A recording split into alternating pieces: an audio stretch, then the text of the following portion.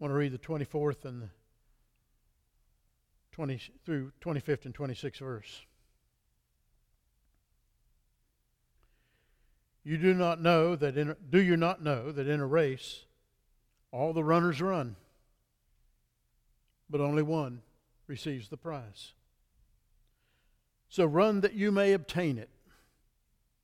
Every athlete exercises self-control in all things. They do it to receive a perishable wreath, but we an imperishable. So I do not run aimlessly. I do not box as one beating the air, but I discipline my body and keep it under control, lest after preaching to others, I myself should be disqualified. Let's pray for a moment. Heavenly Father, we love you. We thank you. Lord, I pray that any words that I would say would be your word. Any words that we hear would be your word. Move your Holy Spirit among us, Lord. And by your grace, transform us, change us just a little bit more into the people that we want to be, into the people that you want us to be, into the likeness of Christ. We pray in Jesus' name. Amen. There was an article written, somewhere around 1999, somewhere in there. No, it's a long time ago, so it doesn't. Those of you who weren't here then, that doesn't matter. Just want you to know it's been a long time ago. It told about a new website that had been created, and some little upstart company started by a couple of college kids, actually in a garage, and it wasn't even in a garage, in a dorm room when it first took aim and moved to a garage of one of their girlfriends. And this company just became incorporated in a mild little way in 1998. The article's conclusion was that this company was a novelty, sort of a flash in the pan. If you remember, internet wasn't too big back then. I know some of you can't even imagine that, but it wasn't. It was there, but it wasn't big. This company, being just sort of a fly-by-night, it had a great search function, the article said, but it didn't have much potential for marketing. So they wrote it off. Well, today, Google is one of the most visited websites in the world. Has a value of somewhere around $320 billion with a B dollars. And its parent company, Alphabet, somewhere around $900+ billion. Now, looking at their history, it's amazing to see the vision that these young men had.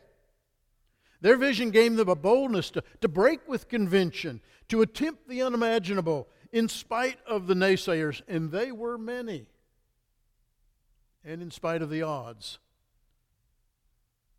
I tell you all this to emphasize that companies who do vision right become successful. It's that simple. And companies who have little vision or no vision or have lost their vision, well, you know what happens to them. More importantly, churches who do vision right change lives, change communities, and change the world. And individuals who do vision right can accomplish more than they ever imagined possible, influencing so many others for generations to come. Every man and every woman and every organization needs to have a vision. And they need to do that vision right. I'm not necessarily talking about a vision statement or mission statements, those kind of things. They're good. And if you can articulate your vision into one of those statements, that's even better. But I'm talking about some sort of inter-God-given direction that you have Proverbs 29:18 in the King James Version says, "For without a vision the people perish." We need vision. We need vision. Interestingly, the word vision and the word revelation, they're related. They're similar. If you're a follower of Jesus Christ, then your vision for your life does come by revelation of God. It makes a connection. Being a person of vision doesn't merely mean we want to make a lot of money. It doesn't mean that we're trying to capture 100% of the market share or any of those kind of things. What it means for a follower of Jesus Christ is being a person of vision that says you've caught hold of the dream that God has for you. That somehow you understand or you're catching a piece of God's plan for your life. And believe me, God has a plan. Being a church of Jesus Christ means that we've caught hold of God's direction for where we're going and why we're here. His plan of how we're to go about making disciples of all nations. And this morning I want us to explore a little bit of the how we can take hold of the vision of God for ourselves, for our church, how we can make the most of that vision that He gives us for His glory and His praise. And the first key is focus. Focus. In the movie City Slickers, don't necessarily recommend it, but it's got some great lines. In the movie City Slickers, Billy Crystal and Jack Palance, they're talking about the meaning of life. Talking about the meaning of life and such things as that. And Jack's character was a fellow named Curly. And Curly says, "Do you know what the secret of life is?" And he holds up one finger. "This," he says, "this, just one thing. You stick to that, and everything else is meaningless." Billy Crystal looks at him, says, "That's great. That's great. But what's that one thing? What's that one thing?" To which Curly says, "That's what you have to figure out." It's the hard part, isn't it? You know, I talked about Google. One of the reasons they are so successful is because they have become masters of focus. Masters of focus. That one thing. That one thing. They wanted to develop the fastest, the biggest, the most accurate internet search engine, if you would call it that, on the planet. And they did. Everything else was second place to them. I like what preacher and theologian Frederick Buechner once said. He said, "God calls us to the place where our deep gladness and the world's deep hunger meet." Where our deep gladness and the world's deep hunger, where they meet.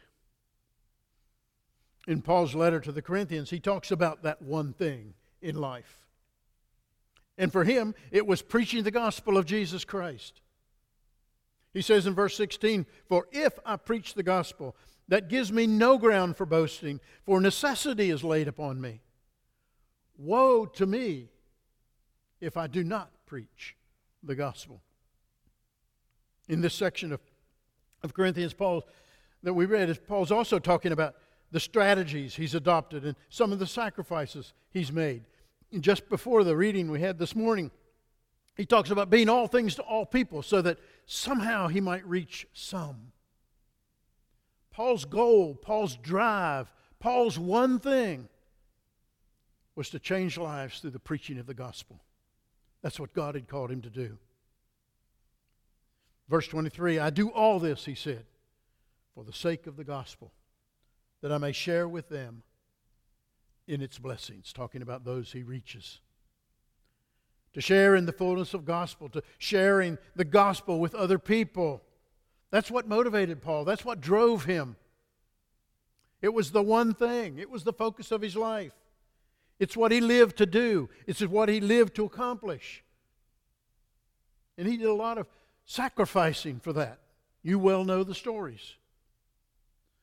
You know, I hope that we could ask ourselves, what is the focus of my life? What am I doing here? Why am I in church this morning? Why am I in this place, in this particular church? What is my one thing that God's challenging me to pursue with more passion, more energy than anything else? What will I make my top priority? Well, in order for us to be people of vision, we need to have focus. We need to have focus. And that's the first key. That's the first key. The second key would be direction. Walter Emerson once said, "The world makes a way for the man who knows where he is going." I like that. In order for us to be people of vision, we need to be people of direction. You can't just wander around everywhere looking. You have to sort of have an idea of where you're going.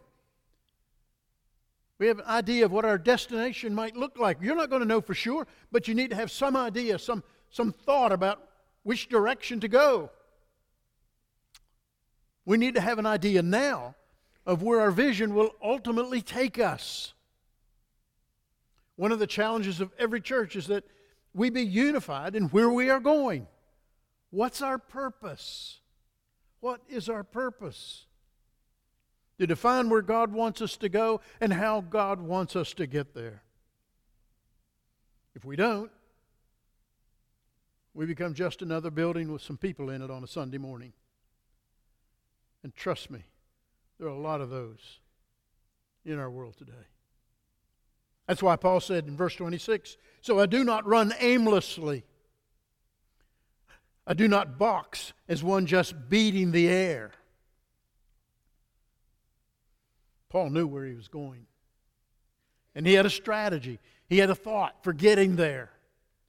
If you'll remember, Paul's desire was to go all the way up into Europe and preach the gospel up into Europe, up into Spain. Well, he didn't get there. He got to Rome. Paul knew the direction to go. He just didn't know the full details of the ending. And that's where we are. We'll never know the full details of the ending. God's going to give us insight and direction for just what is in front of us. And He's calling us to be who He's called us to be as far as we can go in that proper direction. And Paul did just that. He did just that. As a church, we need to know where we're going. And we need to have some sort of a strategy to get there. The same goes for your life and my life. You know, we need to know where we're going. And we need to know, in some sense, how to get there. That's part of the vision that involves a little bit of dreaming, a little bit of imagination, a little bit of thinking really big, and a whole lot of faith. Because you're going to step out, then you're going to step back. You're going to step out again, and you're going to see light, and you're going to step further. And that's what it's all about. A few years ago, a church in San Antonio initiated an innovative little outreach program. They gave certain members of the congregation, those basically who volunteered to participate, $100 bill.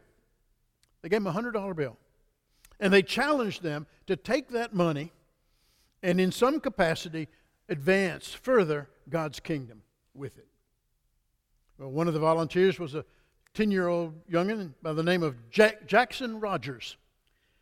And little Jackson took in the money and he developed an idea, a plan, that would turn his $100 bill into $50,000. That was his goal. That's what he thought God was leading him to do. And that would be enough to purchase, in that day, a Habitat for Humanity home. So he brought as much paper and stamps as he could with his $100. And he began writing hundreds of letters To friends and family and relatives, anybody he could think of, he sent them a letter asking them to contribute to the project. And some of them sent in money, and some of them then forwarded his letter to others of their friends. And in just a few weeks' time, Jackson's letter raised $43,000. $43,000. It was a little short of the goal, so the church had a love offering and finished it off. $50,000. This 10-year-old boy designed and implemented a successful campaign to build a house for a needy family. That's the power of having a vision.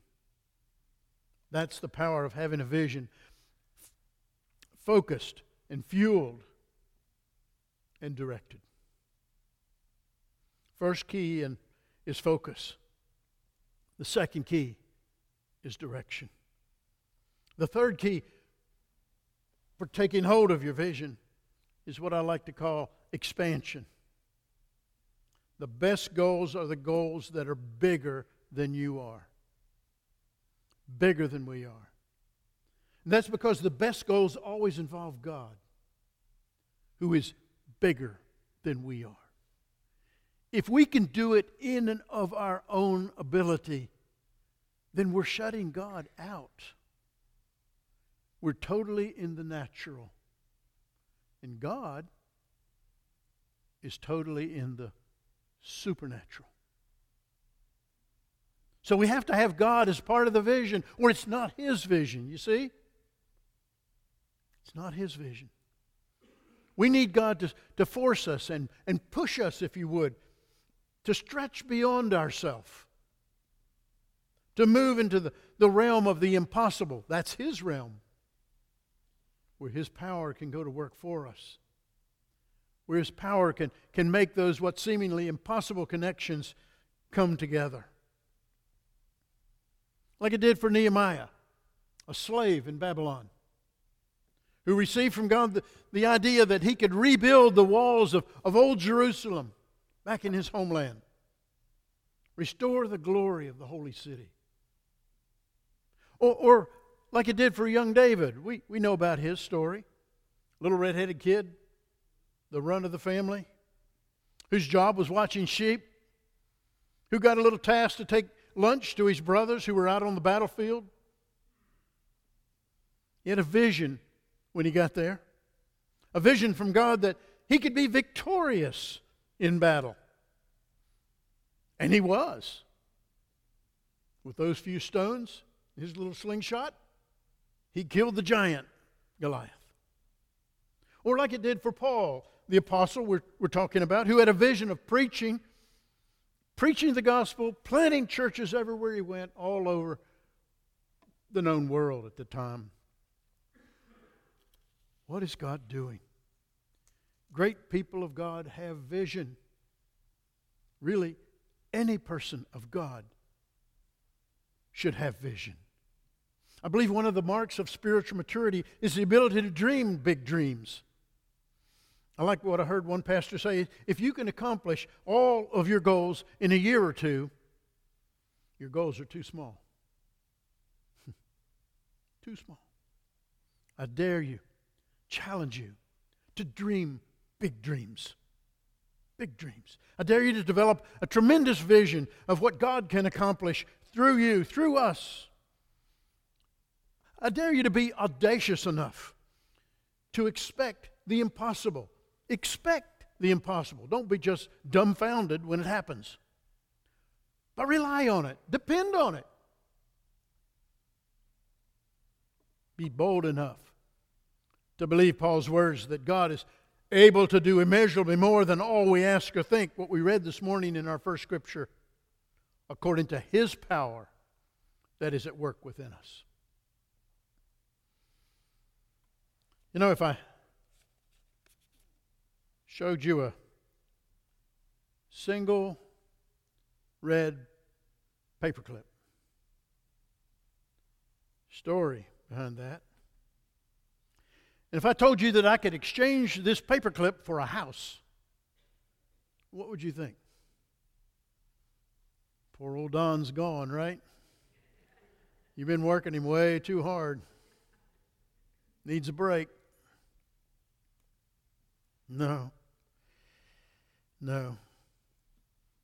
Sounds crazy. But that's exactly what Cal McDonald did. He was broke. He was stuck in a rut.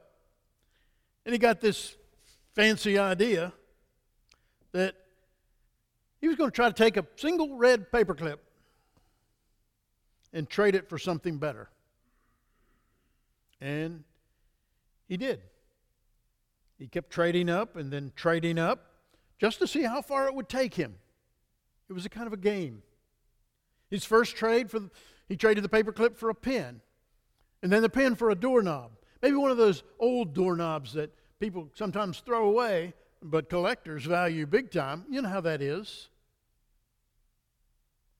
Then the doorknob for a Coleman stove, then for an electric generator, and he just kept trading, trying to improve the trade every time. 14 months later, a little over a year, he made his final trade for a 2-story, 3-bedroom, 2-bath house in Saskatchewan, Canada. Sounds impossible, even for Canada, even for Saskatchewan, Canada. It does. But he was able to do it. It's a fascinating story. Incredible as the story is, think of how much more incredible our own story could be when we pursue a God-given vision. Not just one of those, wonder if I could do this kind of visions. No, actually something that God would give us, a nudge, an inclination, a dream, a thought. How much bigger, how much greater. Designed to do something great for His glory. In order to be a people of vision, we need to develop the habit of thinking big. Thinking beyond what is normal. Not doing just what we did last year, but where's God taking us this year? What's the new horizon out there for us? We need to learn to live with a sense of expectation. Not because we're impressed with ourselves, but because we're impressed with God. God can do it. God can do it. And God will do it. We need to develop a sense of determination. That we will think big and dream big and take this thing as far as we can possibly take it. That's why Paul said in verse 24, do you not know that in a race all the runners run, but only one receives the prize?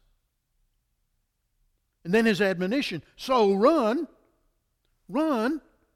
that you may obtain it, that you may obtain the prize. He's talking about the drive toward expansion. He's talking about that sense of expectation. He's talking about a spirit of excellence that must move all that we do in our service to God. Monty Roberts, I don't know if you've heard that name, internationally known horse trainer. BBC did a documentary on him called The Real Horse Whisperer. When he was a young boy living in a camper in the back of a pickup truck, he had a dream of someday owning a ranch filled with horses. He wrote about his dream for a class assignment in school. The teacher gave him an F, telling Monty that his dream was too far-fetched. He could never realistically hope to amass enough money to buy the land, the breeding stock, the equipment, to pay the salaries. He'd never reach his dream. That's what the teacher told him. His teacher offered him a chance to rewrite the paper. A little more realism, maybe, for a higher grade. Roberts responded, you keep the F, I'll keep the dream. That's where we're supposed to go. Because the world that you and I live in is going to tell us it can't be done. The world you and I live in is going to tell us we don't want you to do it. You won't be liked, you won't be loved, you won't be accepted, blah, blah, blah, blah. We need to tell the world, you keep the F, we'll keep the dream. My prayer for you and for all of us as a church today is that we think about what really matters. What really matters to us. What is that one thing that God would call us to be? And with one heart and one mind, focus on God's calling us to bring His gospel, His love, His grace, His power to our community and to our world. I pray that God's passion would so empower us to dream big dreams and make plans, to do everything necessary within our power to win that race. That He would open our hearts, that He would open our eyes to His vision, His purpose, and most importantly, His power. For you personally, today my prayer is that if He hasn't already, that God would give you a dream, a vision for what your life can be. And it isn't a life of desperation. It isn't a life of hopelessness. That's not our God. Nowhere will you find that in His Word, in His revelation to us. That wasn't our Lord. Look up. Look up to His plan with hope, with expectation, with excitement. Because God's showing up. And that's got to be exciting. Fearful? Yes. A little nervous? Oh, yeah. But exciting. Because it's God's work. It's my prayer that we would think of what really matters and decide that we're going to focus on doing it above and beyond everything else. That you would think about where that one thing can lead you and how you're going to get there, as far as you know. And you would get serious about that direction, even though it may not make a lot of sense. Decide now exactly where you want to go. Don't be afraid to think big, to dream big, to hope big, to plan big, to believe big. You and I, we serve a great God. And He's eager to do great things in our life. Oh God, enable us to run our race